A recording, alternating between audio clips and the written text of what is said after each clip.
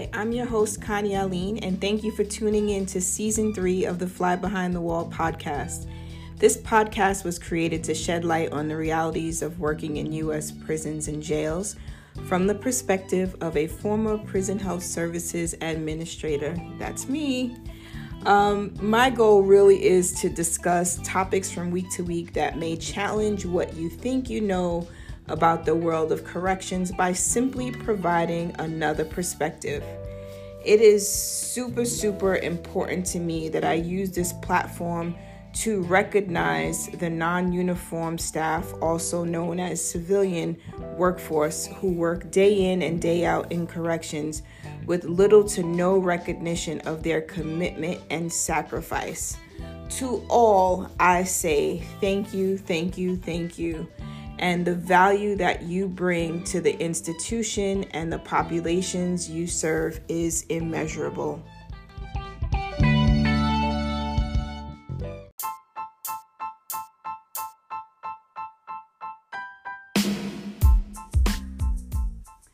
So welcome to the Fly Behind the Wall, and thank you so much again for joining.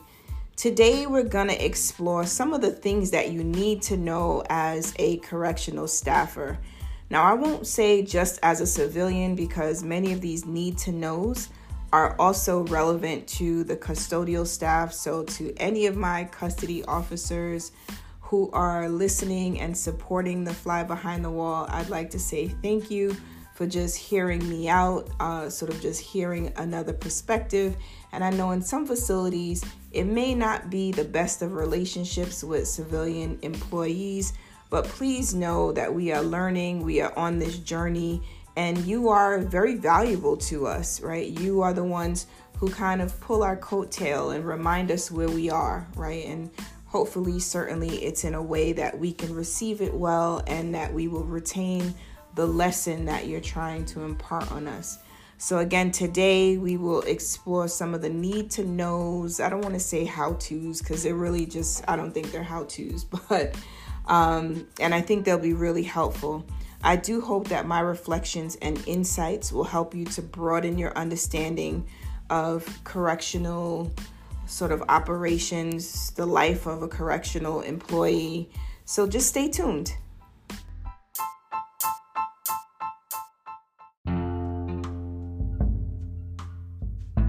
All right, so the correctional environment is unlike any other place that you're going to work in, and that's just a reality of it.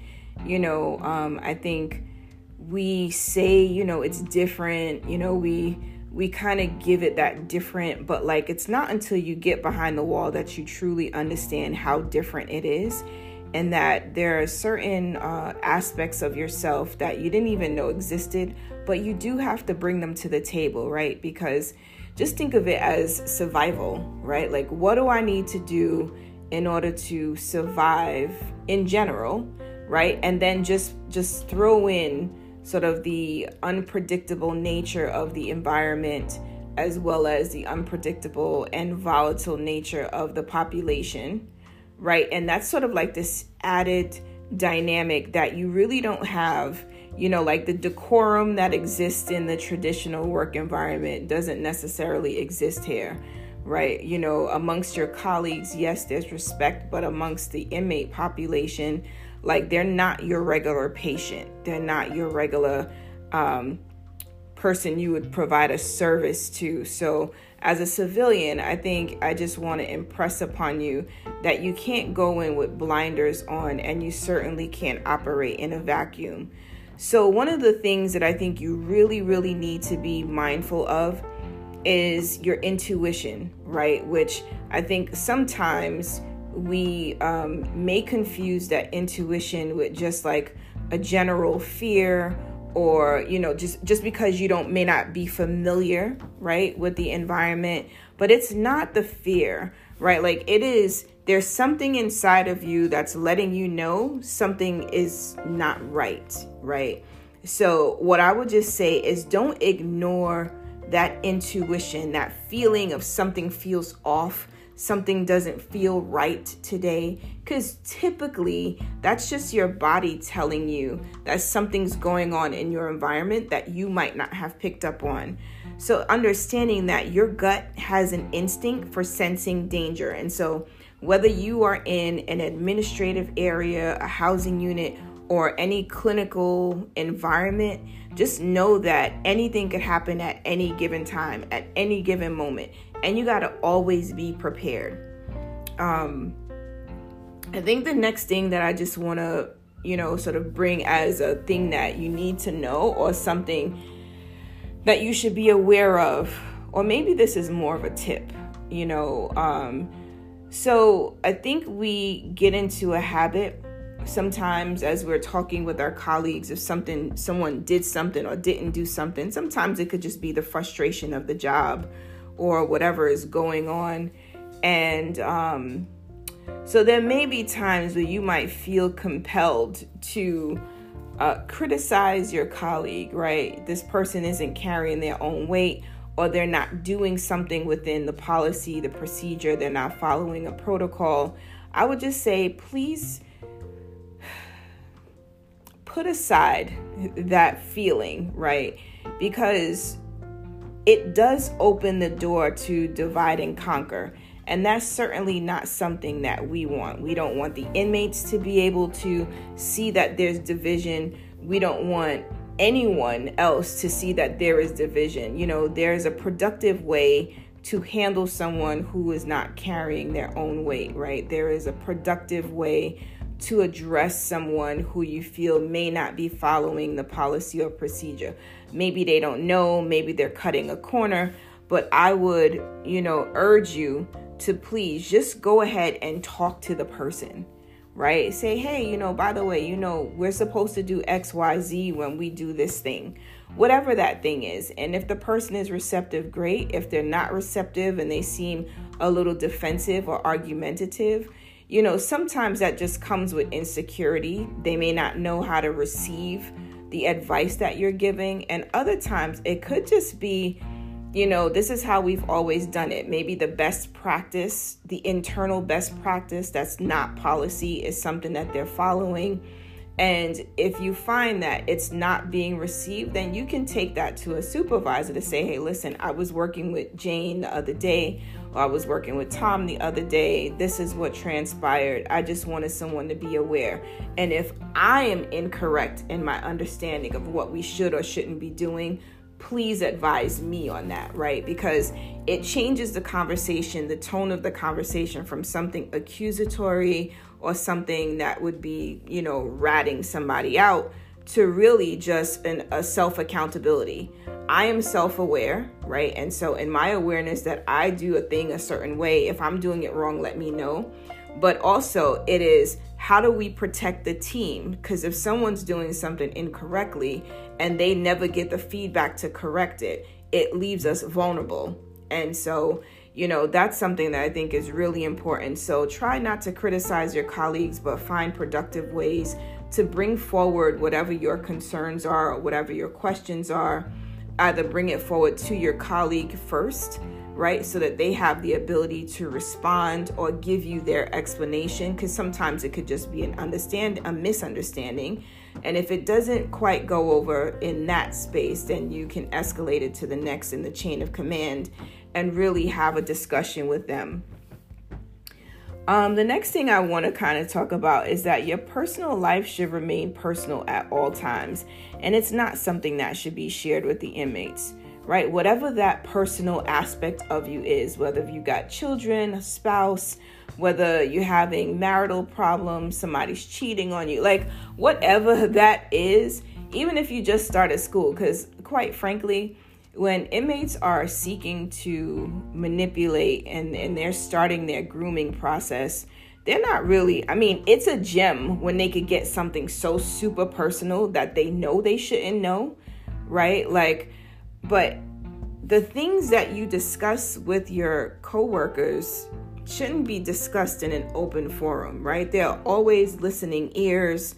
There are always eyes watching. There's always that stuff that's going on. And the population is always looking for that opportunity. How do I get in? How do I establish a commonality? How do I establish a bond with this person? And how do I utilize what I've been able to establish to get something? So just be mindful of the secondary gain that they are typically angling for. And as that secondary gain is sort of identified, you can be proactive in addressing that. But the proactive activity that I want to focus on is not bringing your personal life into an open forum discussion where others can hear it and use the information to in any way, shape, or form compromise you. One thing that is more of like a security type need to know, which, I was talking to someone about it the other day because they just couldn't understand, I have certain habits, as a former prison staffer, right? Like, so when I go out to eat, I try to make sure that I'm closest to the exit, that like I can see what's going on in the room. So I'm usually positioned pretty well to be able to see that. And I do it in like habit. It's not even just, I'm not mindful of it. I just do it. And so, as I talk about this particular thing, it is really when you go into an office and you're prepared to start your clinical or whatever your service is, right? Whatever discussion or engagement you're preparing to have with the inmates, I would just say be mindful of your positioning in the room and try to make sure that you have immediate access to an exit. There's no reason why you should kind of be buried in the room and the inmates have access to the exit, right? The last thing you want is an inmate to be able to close the door and you're locked in, right? Custody may not know that you're in the room, or if they do know you're in the room, they now got to try to get a key to unlock that room door to get in to help you. And so from a security perspective, you never want to put yourself in a space where you can be in danger. Now, I'm guilty, right? In the sense of I've had groups in jail setting talking about discharge planning and not always mindful, right? Because I think there's a level of complacency that sets in. Oh, they're not going to hurt me. They're never going to do anything. I'm here to provide a service. I'm here to help them. So you just don't know, because they are so impulsive, or they can be so impulsive. Many times the violations happen because an opportunity has presented, not necessarily because they want to hurt you, right? And so opportunity has presented that this, provider has not necessarily secured themselves, right? For whatever reason, whether it is they just don't know, it's a matter of complacency, whatever that is, they now have an opportunity to isolate this provider, whether you don't want to be held hostage for any reason, right? Because now you're in a room, you're backed into a corner, it's just you. You may or may not have a body alarm on. You may or may not have an escort officer for that day. There's all these variables that can come into play. And so universal precaution as a service provider, you make sure you have easy access to the door and that the inmates can't just close the door with you inside. Someone should always know that you are in a room and that inmate, whoever is coming in the room with you, right? Be very explicit about sharing that, because you just want to know that in the event something pops off, that you are in the safest space possible. I have something I think I want to share that's a little controversial, but I think, the more I think about it, it makes sense. And so I would say one of the tips that I would say is to respect the inmates, right? So, and I don't mean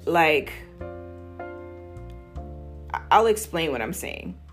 So the last thing that you want as a service provider, now this is medical, mental health, dental, this is even if you, honestly, I think this is anyone.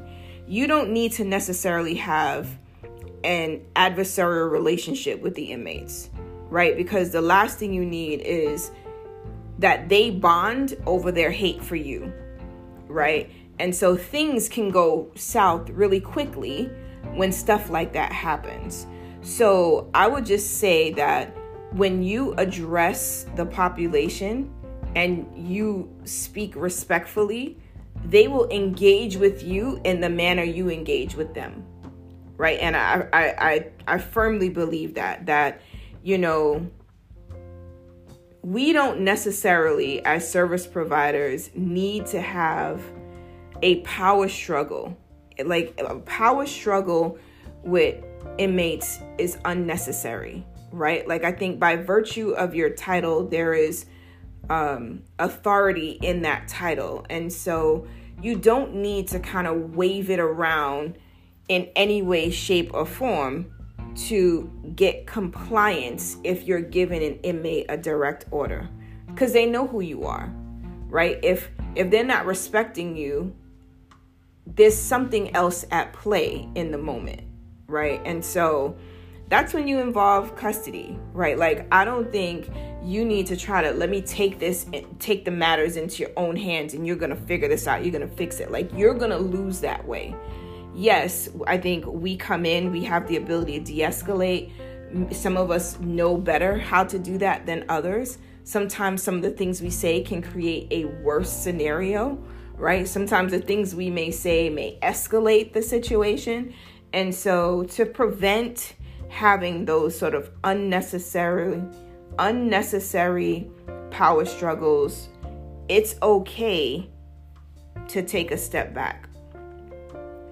As a civilian, in my mind, it's more important that we set the necessary boundaries to ensure mutual respect and understanding. And that's upfront, right? So I'm meeting with Jane Doe. Good morning, Miss Doe. How you doing?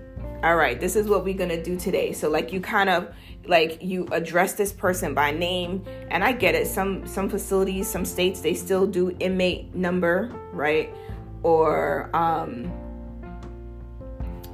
I know we do last names. I've seen some places do first name. I don't do first name personally because I don't want them to say Connie, right? Like, we don't have that kind of, we're not familiar with each other, right? So I'm Miss Aline. That's who I am.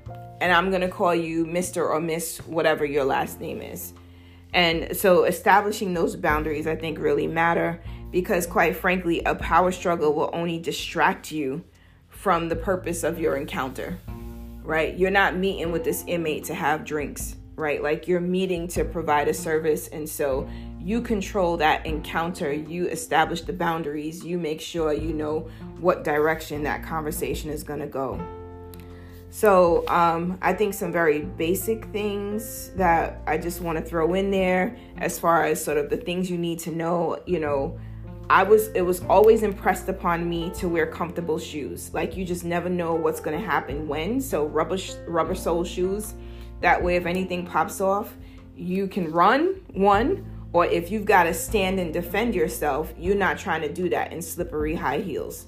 Right? You're not trying to do that with sandals on with open toes where someone can step on your toe and cause you to be more vulnerable or cause you to be unstable, right? You want to also make sure that you've got on comfortable clothes, loose clothes that aren't restrictive. And so I know the trend in fashion, there's all the skinny jeans, the tight shirts, all this other stuff. Please leave that for the weekend. Leave that for when you're out of work. Simply because coming into a correctional facility with spaghetti straps, any see-through anything, any lace, anything, tight clothes that are restrictive, that you can't bend in, you can't move in, it, restricts your flexibility, especially from a medical perspective. Those codes, you just never know what small, tight space you're going to have to get into. Trying to do that in tight scrubs, it just doesn't work. And I won't even talk about, what that looks like on camera, right? When you're bending over and your pants are so tight and you can't do the work that you need to do because your clothing is restricting your ability to be effective. Another thing I just kind of want to throw out there is the gangs and drugs, right? Like very real in corrections. I've gone through quite a bit of gang training. I honestly just never wanted to ever have to utilize any of that information. But it's very real. And from what I understand is that it's not gotten better. In many places, the gang activity has gotten worse, and the gangs have found, well, in facilities, gangs are called either security risk groups or security threat groups. You just find out how they refer to them in your state or in your facility. But the activity just hasn't really decreased. I think we have intelligence officers who are like truly on point. They identify these guys, these girls, men, women, and they've got a whole process behind the scenes that they do in order to manage gang activity, gang relations, gang relationships. There's just a whole thing behind that. And so I won't speak to that because that really is a security function. Just know that it exists, and there should be some in-service training that you experience in your facility that gives you some insights into sort of the gang side of the world. And the reason why I bring that forward is that you've got to be intentional about understanding the risk when you're meeting with inmates, when you're walking through the corridors, because like as civilians, we kind of just walk, right? We have an intention. If we're leaving a particular unit to go to another unit, we've got a job to do. And so we're usually walking and sort of probably zoned in on the next activity we have ahead of us. But if we don't take a moment to really observe or recognize our surroundings, the folks that are around us, sometimes the inmates are walking up and down the corridor. Some spaces, some facilities, you are actually walking outside of your unit to walk to another building. And so you are exposed to gangs and whatever drugs that come into the facility. So put forth an intentional effort to understand the security risk groups, their body markings, and their rivals. It is a very real and an unavoidable element of the environment. I can't impress enough that, custody is very diligent about monitoring their movement and activities, but your awareness helps with everyone staying safe. So it kind of just brings me back to, if you see something, you say something, because it is all of our responsibility to bring what we see to the attention of custody, because ignorance and complacency can lead to some very negative outcomes. It's just not something that we can afford to sort of turn a blind eye to. There is no place here for deliberate indifference, and you've just got to be clear on that. So, listen, this walk that you're walking, that we walk, that I've walked, is not an easy walk. There is a lot for us to take into account when we go into a facility from day to day.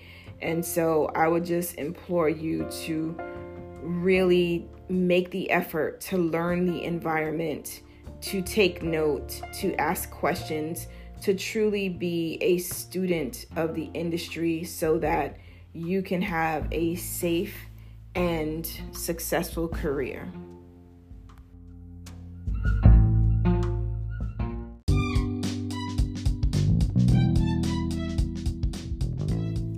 So I don't know if you realize this, but I am super passionate about everything corrections, the workforce, the offender population, and the institution. Now, don't get me wrong. I am not saying that the institution is perfect, but it's these conversations that provoke thought and sort of have the potential to inspire the change that we want to see.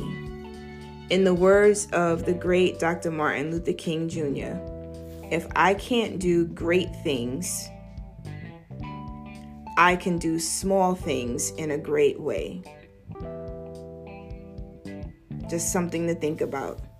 Thank you so much for listening as I continue to make my slice of the world a little better.